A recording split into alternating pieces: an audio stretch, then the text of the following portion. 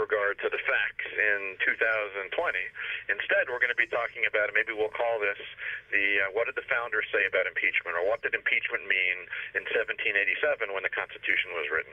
So that is the purpose of today's show, and I'm going to point out to you that we could probably stretch this over into two shows, and the last time we were on, we were discussing freedom of religion, so I think it's important enough to give all this background about impeachment to put the religion discussion, because we were talking about the history of religion and the various treaties and the various constitutional provisions. So we'll put that on hold. We'll come back to that in maybe 3 weeks or so, because today we're going to jump right into impeachment. And I will point out to you, and I'm not saying this in a bad way, but the Democrats and the Republicans, meaning the House managers who have argued for 3 days, and now we're hearing from the defense team, this is the president's lawyers, both are equally guilty. And again, I'm not saying that this is bad, but they're both guilty of making lots of citations to Alexander Hamilton that are not out of context. Well, that's what we're going to talk about tonight, because, and this gets into the point about why would the lawyers 200 years later be citing to the founding fathers and the founding generation, or the framers. And what I've done is I've gone through it. I haven't finished it yet. This will eventually be posted on the website, statutesandstories.com.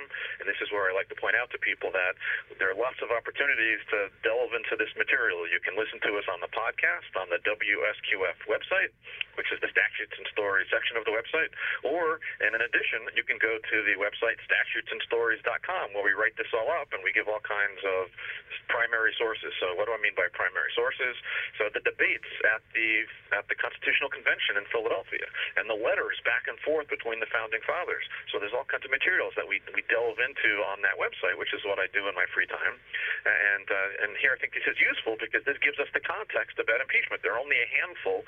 If you don't count the impeachments of judges, there's only 2 cases, and this is the third, where the Senate has actually heard an impeachment trial, and no one has been convicted before the Senate. So we're not going to talk about prior impeachments. We're going to talk about what did the founders mean, and at the end of the hour, I'm going to walk us through, and this will probably continue into a second week, the actual brief. So the president's brief and the brief which was submitted by the House managers has lots of citations to the various arguments that the founders were making, trying to figure out what does impeachment mean, what were they intending. So long story short, we're going to go through the actual briefs, which are available online, the legal briefs, the trial briefs. And before I go into the briefs, the news has also had a lot of discussion about some of the quotes, particularly Hamilton, because I'm going to demonstrate to you tonight that of all the founders that are quoted by both sides, Hamilton is the one that both the president's team has quoted and the Democrats have quoted. The most. Go ahead. Yeah, the most. So that it's clear, and I'm going to substantiate that. I'm going to give you numbers on how many times different founders got quoted, because I did the math. And I'm also going to read to you now the first draft, if you will. I haven't posted it online, but I'm going to read to you from the pending post. So you'll tell me if at the end of the hour if you think we need to tweak it a little bit. So let me jump right into it. And let me also tell you real quick what are the things we're going to cover, the context for these quotes to the founding fathers, so the background, so it makes sense when you hear it in the arguments on TV and the arguments in the Senate. And we're going to start hearing the questions. I think that's not tomorrow, but the following day, where the senators get to submit written questions. The second thing we're going to do is I've got my own quotes to Alexander Hamilton that have not been quoted as far as I know, which I think are also useful. So you'll get to hear some not original quotes of mine, but quotes from Hamilton that I think also bear into this conversation. The third thing we're going to talk about is this quote from 1792 that got a lot of attention in the media the last couple of days, and this is let's see, his name is Representative Adam Schiff, has quoted, and not just Schiff, but also Nadler, quoted a Hamilton letter that he wrote in 1792, and I want to give people context for that 1792 letter to Washington. Then we'll go through the briefs, and then if we have time, continuing into next week, we will talk about the convention, and I have the actual transcript, if you will, the notes by Madison and some others of the debates in 1787, and we'll walk through quoting from those debates. So let's start with the article that's being written for Statutes and Stories, and hopefully I won't bore you with the reading it, but we'll talk about it also. No, it's apropos for the moment. It's the cases are being made, so I think America should hear your perspective. Absolutely. Here we go. And again, I'm not talking about my perspective today. I'm trying to give a neutral analysis of some of the history, so it'll make sense for people when they listen to both sides. So Here's the pending article on statutes and stories, the first time we've read directly from statutes and stories. So the framers of the Constitution, and of course the Federalist Papers, figure prominently in the impeachment trial of President Donald J. Trump. Given the lack of precedents for presidential impeachment in America, and as we said, there have only been 2 trials before the Senate of a president, so given the lack of precedents, the intent of the founders is certainly relevant to both the prosecution and the defense. And as I'm going to point out, both sides, the president and the House managers, are citing to these founders. The phrase, quote, high crimes and misdemeanors, is not defined in Section 4 of Article 2 of the Constitution. It is thus only natural to look at the notes of the Constitutional Convention in 1787, along with the state ratification debates and the Federalist Papers. Let me talk about the state ratification debates real quickly, so here I'm not reading. So each of the states had to decide for themselves that they want to ratify, and there's good primary material when you delve into these recordings, not audio recordings, but the notes of these debates, particularly the Virginia debate, the New York debate, that gives us a lot of information about what the founders were thinking, because they debated it and had to convince the delegates to vote for the Constitution, and there was no guarantee that it was going to get ratified. So it is common for judges and lawyers to cite to these primary sources these debates and the notes from the Constitutional Convention. The other thing that is very common to look at are the Federalist Papers. So when we say Federalist Papers, what do we mean? And I'll point out to you that the Federalist Papers are widely regarded as providing some of the best evidence of the Founding Fathers' intent. And the Founding Fathers, here I'm talking about in particular Madison, Hamilton, and John Jay. These were the 3 who wrote the Federalist Papers. They were written between, let me get back to reading, but they were written between 1787 and 1778. So let's give an overview of the Senate trial briefs, and at least 9 members of the founding generation are cited in the trial briefs submitted by the House managers and the president's lawyers. Not surprisingly, citations to my man Alexander Hamilton and James Madison outpaced the other founders. In particular, Madison, George Mason, and Grosvenor Morris, and we've talked about Mason. We spent several nights talking about how Mason was a anti-federalist, if you will, who did not want to have a strong federal government, and Grosvenor Morris, on the other hand, was a very strong federalist. He was one of the folks who he wound up becoming an ambassador to France, and some of the discussions about executive privilege related to Gouverneur Morris's correspondence back to Washington. So they also figure prominently in the briefs submitted by both parties to the Senate. So they play central roles in the drafting of the phrase treason, bribery, and other high crimes and misdemeanors. So we're going to be looking at Madison, Mason, Morris, and some of the other founders. The House Manager's trial brief, so this is the Democrats' brief. The House Manager's trial brief cites to Hamilton 9 times. The President's trial brief cites to Hamilton 24 times.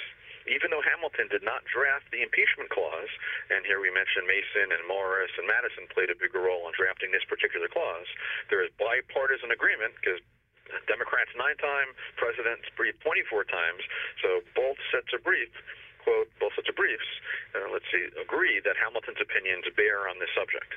So some might find it surprising that Hamilton was cited more time by the president's team than by the House Democrats. With that said, the president's legal brief is substantially longer. His brief comes in at 109 pages, and I'm not counting the appendices attached to the president's brief, compared to the House Democrats' brief, which is only 61 pages. So the House brief is about half the size, a little bit less than half the size of the president's brief, but this is a lot of material. We're going to try to make sense of some of it. So in addition to the multiple citations to Hamilton, who was cited a combined total of 33 times, and Madison cited 21 times in the 2 briefs, the House and the House brief and the President's brief, the Federalist Papers are cited multiple times, and 8 additional founders make appearances in the trial briefs, including George Mason, who we mentioned, Grosvenor Morris, Edmund Randolph, we'll talk about Edmund Randolph, James Iredell, and we've not talked about James Iredell on other nights, but he eventually becomes a Supreme Court justice. Of course, George Washington is also cited in the briefs. Ben Franklin is cited in the briefs. Jefferson has just a handful of cites, and Adams, John Adams, who became the first vice president, are also cited in the briefs. So there is a lot of history. When we go through this exercise, Manny, pretty much every Monday, we're not just talking about theoretical history. We're talking about history which is coming to life now, and which is cited, again, by the parties in this trial, which is a very historic trial, regardless of what position you take. Yeah, it's quite a warning shot that the founders, and you tell me if we're going to be this is going to be proven tonight, that probably the biggest concern is that the impeachment is not misused and that it would be bipartisan, not partisan. That is, you'll see that when we get into the transcripts, that let's call it impeachment for what it was intended to be very rare. They didn't anticipate it would be used all that often, and we'll get into some of the debate so you can see how the language was structured and where it came from. So let me get back on the script here with regard to this pending article that we'll post hopefully in the next day or two on Statutes and Stories. So I titled this subsection, Hamilton in the Spotlight. So Alexander Hamilton and James Madison were the principal drafters of the Federalist Papers, which were 85 essays written, as I said, between October of 1787 and August of 1788, so less than a year, and they were written to help convince, quote, the people of New York to ratify the U.S. Constitution. The Federalist Papers were anonymously written under the pseudonym Publius, and I have trouble pronouncing it, but Publius. So that was when we say pseudonym, the fake name, or they wouldn't use their name often when they would write. They're trying to disguise their identity for various reasons. Well, I would say the British wanted their heads. So that's true during the Revolutionary period, but now, which is 1787, 1788, they wanted to keep their identity secret. Not that the British were going to care, because the British already had lost country, but just so we could really debate and get into why they wrote this way. But it was very common. They didn't. They wrote. I think it came from more. You could write more freely, and it wouldn't taint the objectives or the readers. If you didn't know who was writing it, and then we could debate about it at a future time whether or not maybe it might be useful to reuse that practice, but it remains to be seen. So let me pick up with this pending transcript of the pending article that we're working on. So it was a closely guarded secret, Publius's identity, which did not become public until Hamilton's death in 1804. So today, scholars agree that Hamilton wrote 51 of the Federalist essays, Madison wrote 29, and John Jay, who became ill, only wrote 5, and John Jay later became the Chief Justice, the first Chief Justice, and he was an expert on diplomacy because he had done and negotiated a lot of the treaties that we talked about in earlier nights. So the Federalist Papers, written by these three founding fathers who played all of them very important roles in American history, because they are so detailed and because they go methodically through the Constitution, it's understood by historians, judges, and lawyers that they give a really good insight into what the Constitution meant because they're explaining it. Hamilton, Madison, and Jay, who had their feet on the ground and were involved in drafting the Constitution.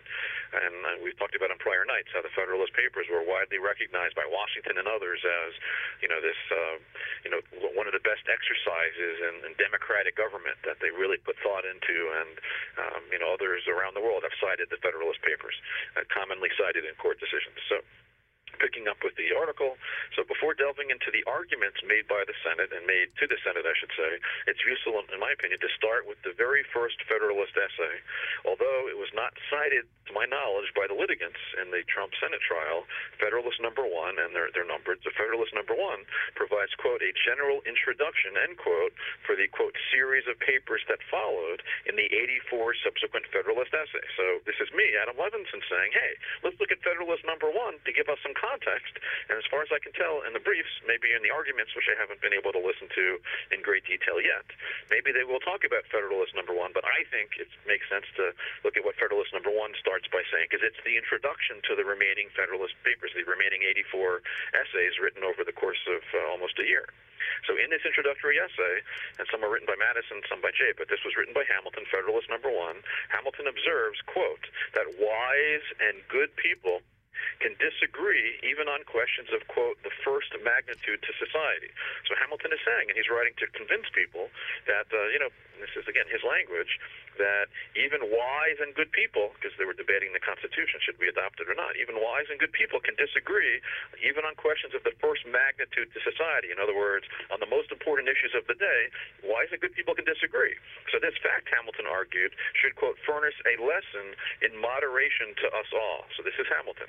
The fact that people can disagree is a lesson in moderation. That's how Hamilton starts the Federalist Papers.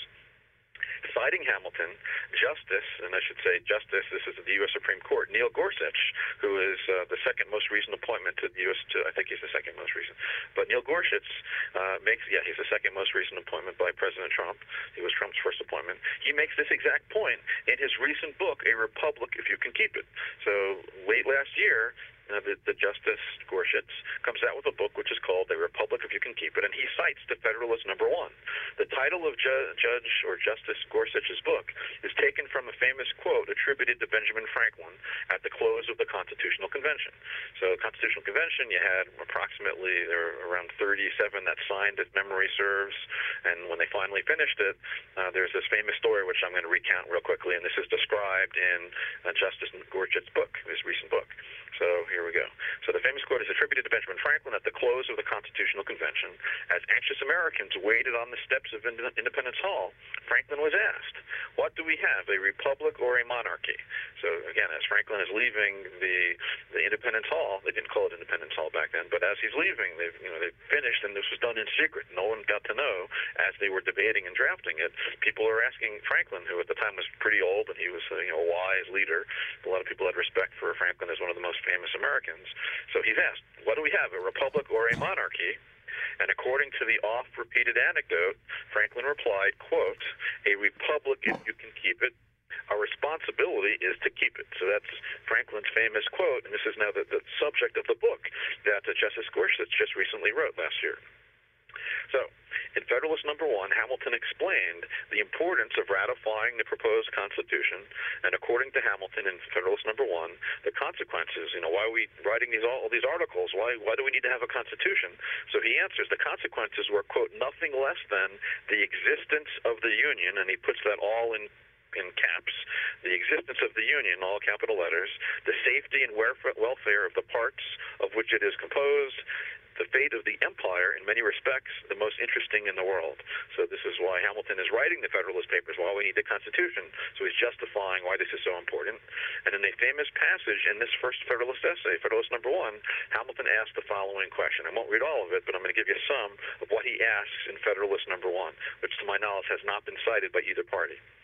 This is Hamilton in Federalist Number 1. "It has been frequently remarked that it seems to have been reserved to the people of this country, by their conduct and example, to decide the important question whether societies of men are really capable of not establishing good government from reflection and choice, or whether they are forever destined to depend on their political constitutions on accident and force." So I won't go into detail with what Hamilton's writing here, but basically he's saying we have an opportunity now. We have a historic opportunity to do things right, to decide whether society gets to make its own government on reflection and choice, or whether or not you're destined to inherit a government that's given to you by force and accident. And we want to get this right. That's what Hamilton is saying when he writes Federalist Number 1.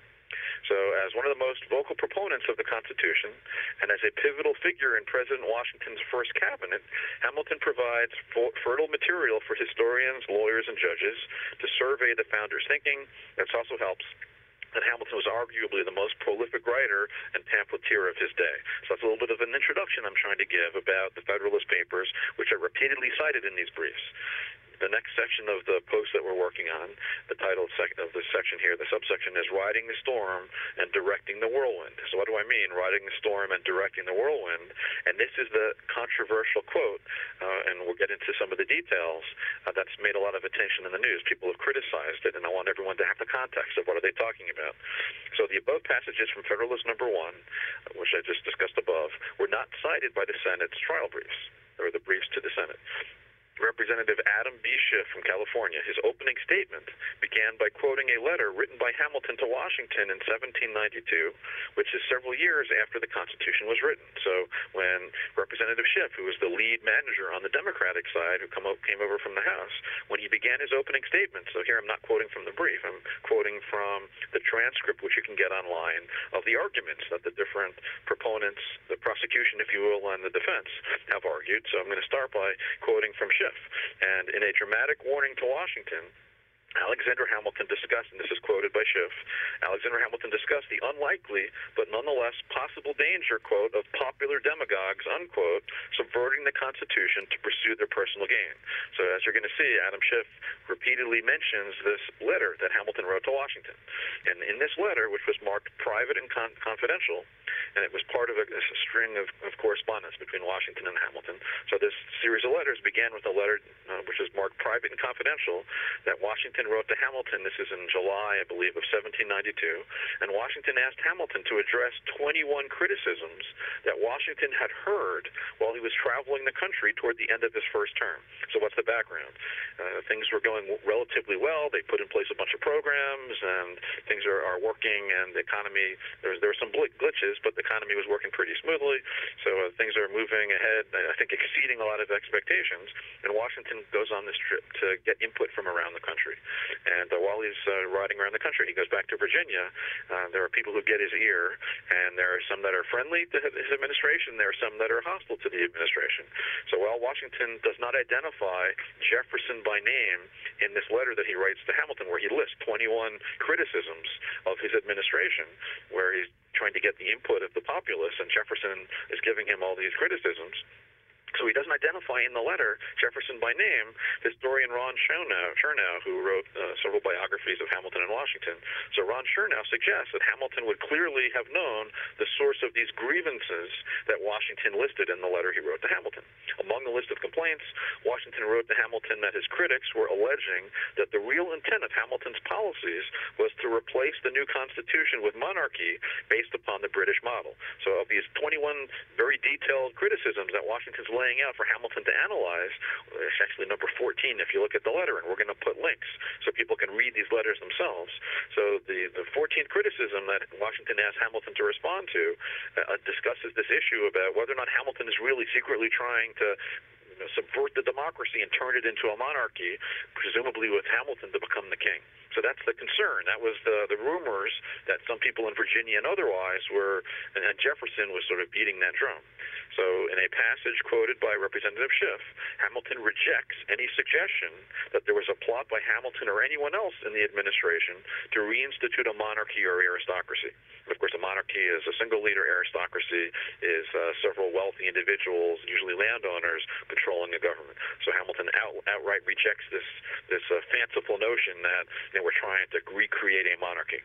Hamilton, in his exhaustive 14,000-page letter, so Washington writes to Hamilton, he lists these 21 issues that he wants Hamilton to respond to, and Hamilton responds in a 14,000-page letter entitled, and this is the name of the letter if you want to Google it, but we're going to put it online, Objections and Answers Respecting the Administration.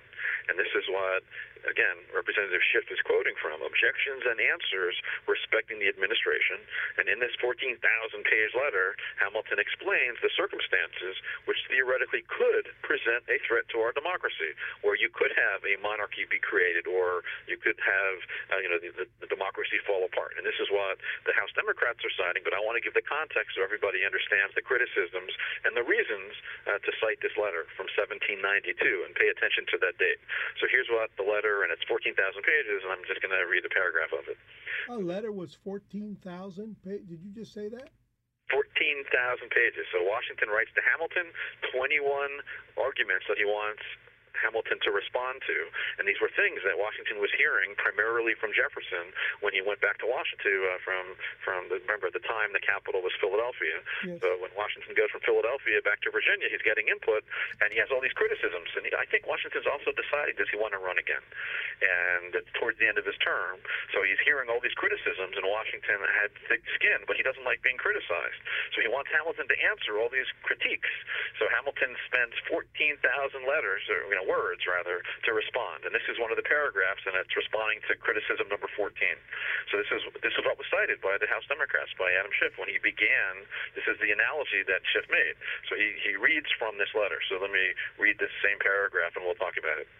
So this is, again, Hamilton responding to Washington, quote, "When a man unprincipled in private life, desperate in his fortune, bold in his temper, possessed of considerable talents, having the advantage of military habits, despotic in his ordinary demeanor, known to have scoffed in private at the principles of liberty, when such a man is seen to mount the hobby horse of popularity, to join in the cry of danger to liberty, to take every opportunity of embarrassing the general government and bringing it under suspicion, to flatter and fall in with all the nonsense of the zealots of the day, it may justly be suspected that his object is to throw things into confusion, that he may, quote, ride the storm and direct the whirlwind. So this paragraph was cited again by Adam Schiff at the beginning of his argument, was also mentioned on day 2 by Representative Nadler from New York. Let me continue reading from the Pending Post.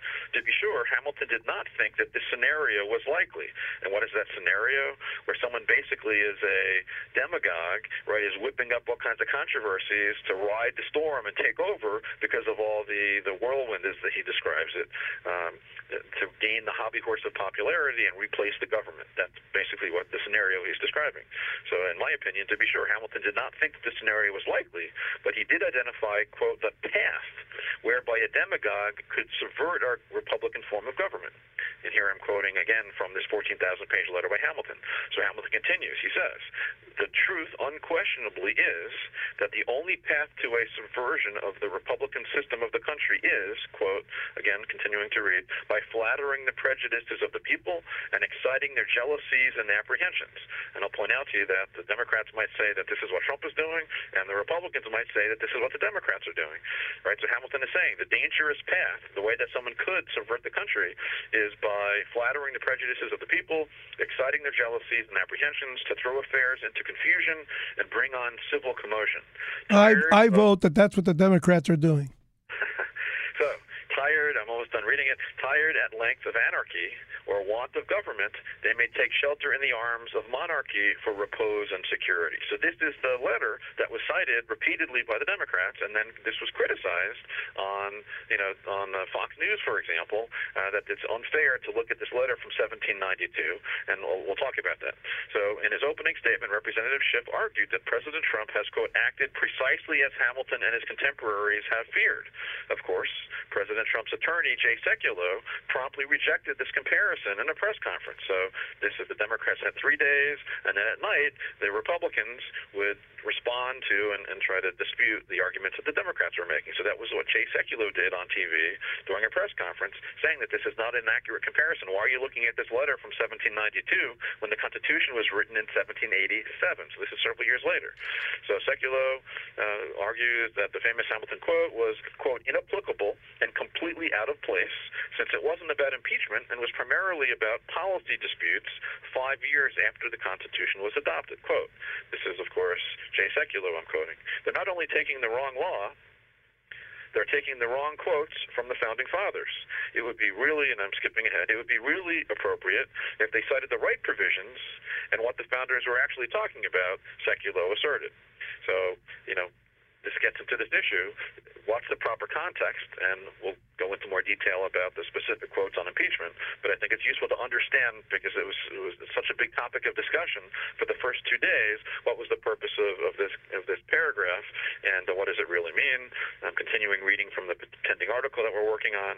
House Manager Gerald Nadler went even further to imply and implicitly connect Hamilton's warning to President Trump. According to Representative Nadler, Hamilton's 1792 letter was, quote, an especially striking portrait. For Nadler, quote, Hamilton was a wise man. He foresaw dangers far ahead of his time. And I would agree, Hamilton was a very wise person. But what did he mean by this discussion? And I don't know that we have an answer, but we can debate about it. And I'll point out to you that conservative columnist William Kristol, and Manny, I know you would refer to William Kristol as a never-Trumper, but in the piece for the now-defunct Weekly Standard, had quoted that same Hamilton letter from 1792 in a January 2018 article entitled, Did Alexander Hamilton Predict the Rise of Donald Trump? So it wasn't the Democrats who were the first to cite that letter. It was Bill Kristol in this article in January of 2018. So what's my point? It's safe to conclude that the Hamilton quote does not directly support the Democratic argument for impeachment, because here William Kristol was also citing to it 2 years ago. So the quote was not written in the context of impeachment. We should all understand that. And Hamilton's musings were addressed only to Washington. He was not writing for others. He was writing in response to a confidential letter that Washington had written to him. Nevertheless, at the time of this writing, so as we say this today, it will be for the Senate to decide what was the purpose of that warning, and whether the letter, what was it warning against. So the following discussion I'm now going to engage with you. That's the current state of what we have written. I want to now go into the actual briefs, and it makes sense, in my opinion, to be methodical. I'm going to start with the House Manager's brief, and you can jump in if you want to say something's out of context, and then we'll go on to the President's brief and how we're doing on time. And the quick answer is we've got about 15 minutes, so there's no way we're going to get through it all. But I'm just going to read you from the quotations to the right from the brief, and we can talk about them. No problem. I'm dying. Remember, this is the Democratic brief, and we're going to go through the Republican brief or the President's brief once we get through this brief. So, one of the founding, here I'm quoting, one of the founding generation's principal fears was that foreign governments would seek to manipulate American elections, the defining feature of our self-government. So here they're going to cite from Jefferson and Adams. So Thomas Jefferson and John Adams warned, quote, of foreign interference, intrigue, and influence, and they predicted, as often as elections happen, the danger of foreign influence reoccurs. So Jefferson and Adams were worried, and when they talk about foreign influence, they're worried about Britain and they were worried about France and other countries, and that's a letter that Adams writes to Jefferson in December of 1787. So if we want to talk about what founding fathers do we want to cite from, I would point out that neither Adams nor Jefferson were at the Constitutional Convention. One of them was the ambassador to France. One of them was an ambassador, I believe, to England at the time. So, what does Adams and Jefferson bring to bear? And the answer is they've got a perspective, but they weren't boots on the ground in Philadelphia. So they're writing, from their vantage point in Europe, and that's why they were worried about foreign influence, because they probably saw how the European powers would meddle. So here's another cite in the briefs. This is, again, the Democratic briefs. Fresh from their experience under British rule by a king, the framers were concerned that corruption posed a grave threat to their new republic. As George Mason, and he's a founding father we talked about before, from Virginia, very wealthy, and Mason was one of the anti-federalists. So George Mason warned the other delegates to the Constitutional Convention, quote, if we do not provide against corruption, our government will soon be at an end. So this is the Democrats citing from George Mason, and that comes from the records of the Constitutional Convention, and there are different drafts of it, but this is the Max Ferrand version from 1911, and he put together this transcript of the Constitutional Convention, quoting from Madison primarily. So continuing from the brief, the framers stressed that a president, quote, who acts from some corrupt motive or other, or, quote, willfully abuses his trust, must be impeached because the president, quote, will have great opportunity for abusing power. Again, this is from the Democratic brief, and that's coming from, again, the debates of the floor of the Constitutional Convention. Let me skip ahead. And as I keep emphasizing, this is from the Democratic trial brief. The framers specifically feared a president who abused his office by sparing, quote, no efforts or means whatsoever to get himself reelected. In other words, they were worried, and this is also citing from the floor debates, that a president could use his office, and the way they wrote it was that he would use no efforts or means whatsoever to get himself reelected, that he'd abuse the office. And then Mason asked at the Constitutional Convention, quote, shall the man who has practiced corruption, and by that means procured his appointment in the first instance, be suffered to escape punishment by repeating his guilt? And this is the language that they used back then. But Mason is basically asking the question, if the president, and I'm not taking a position, I'm just citing from the... come on. So Mason is pointing out that should the person who procured his appointment in the first instance be allowed to escape punishment by repeating his guilt, thus, from the Democratic brief, the framers resolved to hold the president, quote, impeachable whilst in office as an essential security for the good behavior of the executive. So these are the citations that the Democrats are making. Let me come back to, let me skip ahead a little bit. So farewell address. Who writes the farewell address? It's written by Washington and by Hamilton. They teamed up to write it, and we talked about that. We did an entire hour, at least an hour, talking about the farewell address. So now the Democrats in their brief cite from the farewell address, and here I'm quoting, President George Washington warned Americans, quote, to be constantly awake, since history and experience prove that foreign influence is one of the most baneful foes of Republican government. Alexander Hamilton cautioned that, quote, most deadly adversaries of Republican government, quote, may come chiefly from the desire in foreign powers to gain an improper ascendant in our councils. So these are warnings that you see discussed in the debates, and that's going to be coming from Federalist number 68, where Hamilton talks about about the dangers of foreign adversaries. James Madison worried that a future president could betray his trust to foreign powers, which might be fatal to the republic, and that was at the debates that took place in Philadelphia. So Madison was worrying that a president could betray his trust to foreign powers, which might be fatal to the republic. Again, citing from the Democratic brief, and we'll do the Republican brief once we get through the Democratic brief.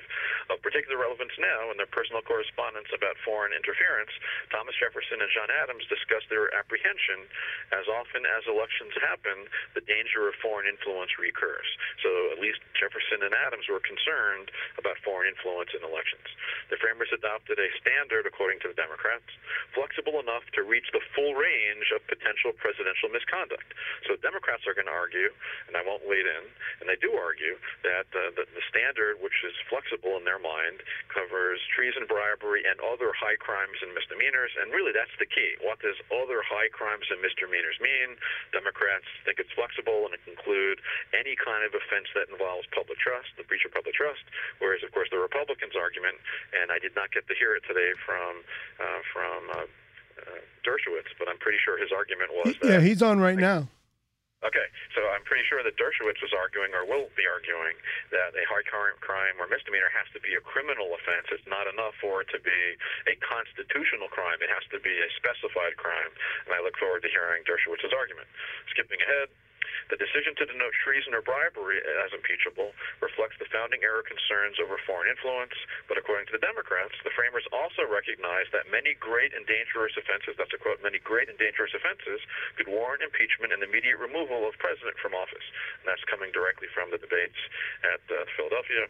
These, quote, other high crimes and misdemeanors provided by the Constitution, need not be indictable criminal offenses, the Democrats argue. Rather, as Hamilton explained, impeachable offenses involve, quote, abuse or violation of some public trust and are, quote, of a nature which may with peculiar propriety be denominated political as they relate chiefly to injuries done immediately to the society itself. And by the way, this is coming from Federalist 65. This, I think, has been cited more than any of the other Federalist papers. I read earlier from Federalist 68, but Federalist 65, that paragraph that I just read, which is one of the big supports that the Democrats point to, that the abuse or violation of public trust, a nature which may with peculiar propriety be denominated political, and it goes on, so that they're pointing to that, the Democrats, to say it doesn't have to be a specified enumerated criminal offense as long as it's a violation of public trust. That's 65. And when we get to the Republican brief, they, of course, disagree with that interpretation. All right, we're almost done with the Democrats. You'll tell me, Manny, if we have to slow it down or speed it up. And I think we're going to have to continue with the Republican arguments in week 2. So let me skip ahead. So towards the end of the brief, when it deals with the historical discussion, to the extent President Trump claims, this is the Democratic brief, that he has concealed evidence to protect the office of the president, the framers considered and rejected that defense. Several delegates of the Constitutional Convention warned that impeachment power would, quote, be destructive of the executive's independence. And now they discuss this issue about would let's call it what it is, would impeachment weaken the president? And here the Democrats respond that framers adopted an impeachment power anyway, even though it could weaken the president, because, quote, as Alexander Hamilton observed, and this is Alexander Hamilton's quote, the powers relating to impeachments, quote, are an essential check in the hands of Congress upon the encroachments of the executive, and that's Hamilton writing in Federalist number 66. So the Democrats concede that, yes, impeachment does weaken the president, but according to the Democrats in Federalist number 6, quoting Hamilton, the powers relating to impeachment are an essential check in the hands of Congress upon the encroachments of an executive. Yeah, but notice when they say Congress, you have to assume 2 parties in the Congress, or if there were 10 parties, but it's the Congress. And when it's partisan, then it's falsified, purposeless or fruitless hurting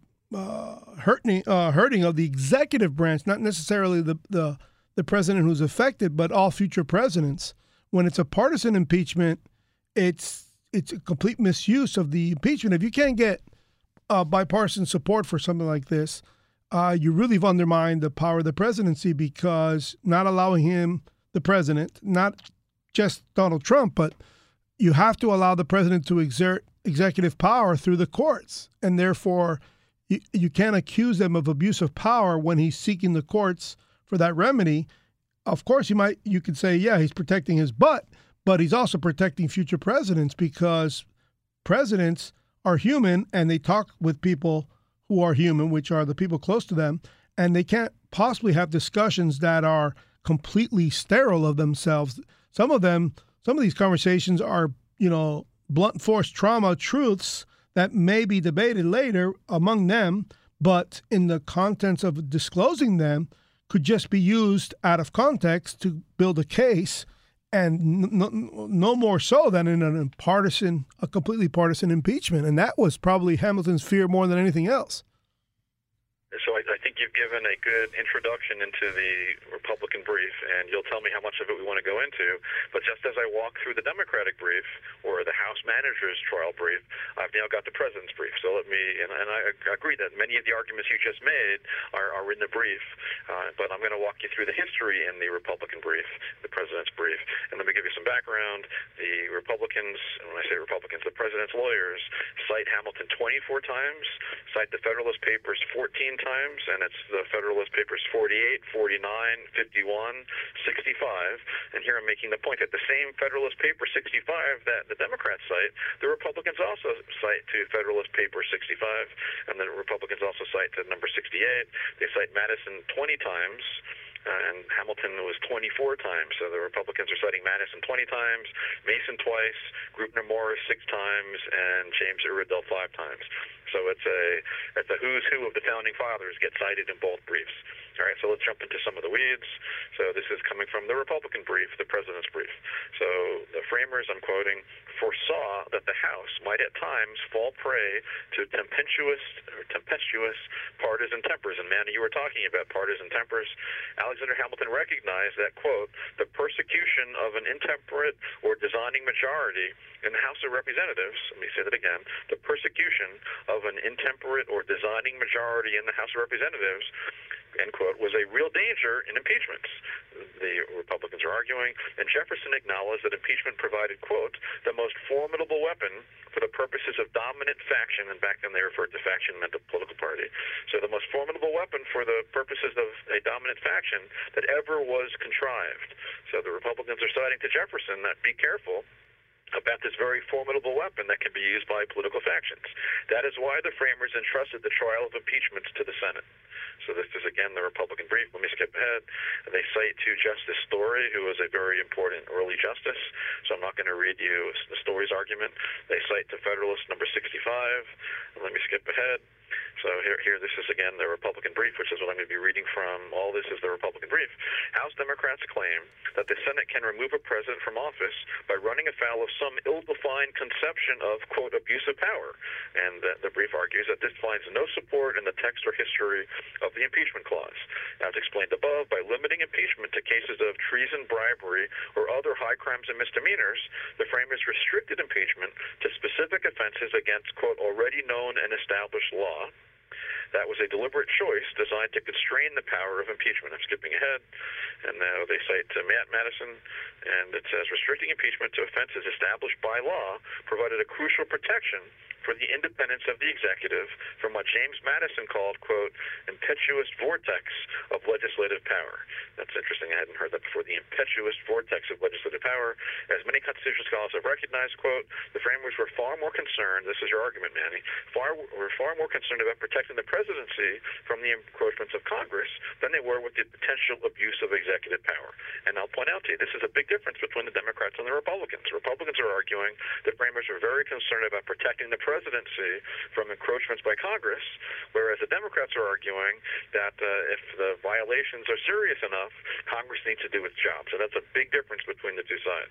Let me keep reading from the brief. The impeachment power necessarily implicated that concern.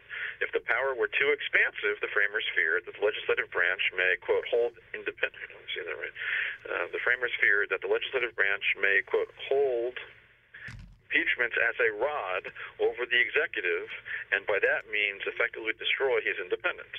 One key voice at the Constitutional Convention, Grubner Morris, warned that as they crafted a mechanism to make the president, quote, amenable to justice, the framers, quote, should take care to provide some mode that will not make him dependent on the legislature, end quote.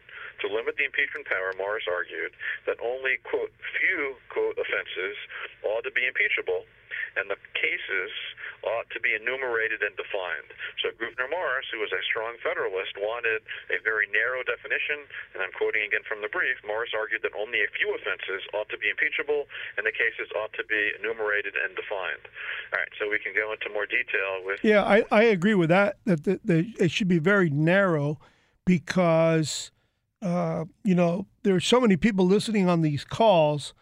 That's plenty of oversight to begin with, and people who are on these calls cannot have someone other than themselves write complaints about what happened on the call. I mean, we're talking about the origins, exactly what these founders in these Federalist Papers feared, which is third persons are complaining about something that they were not a witness to.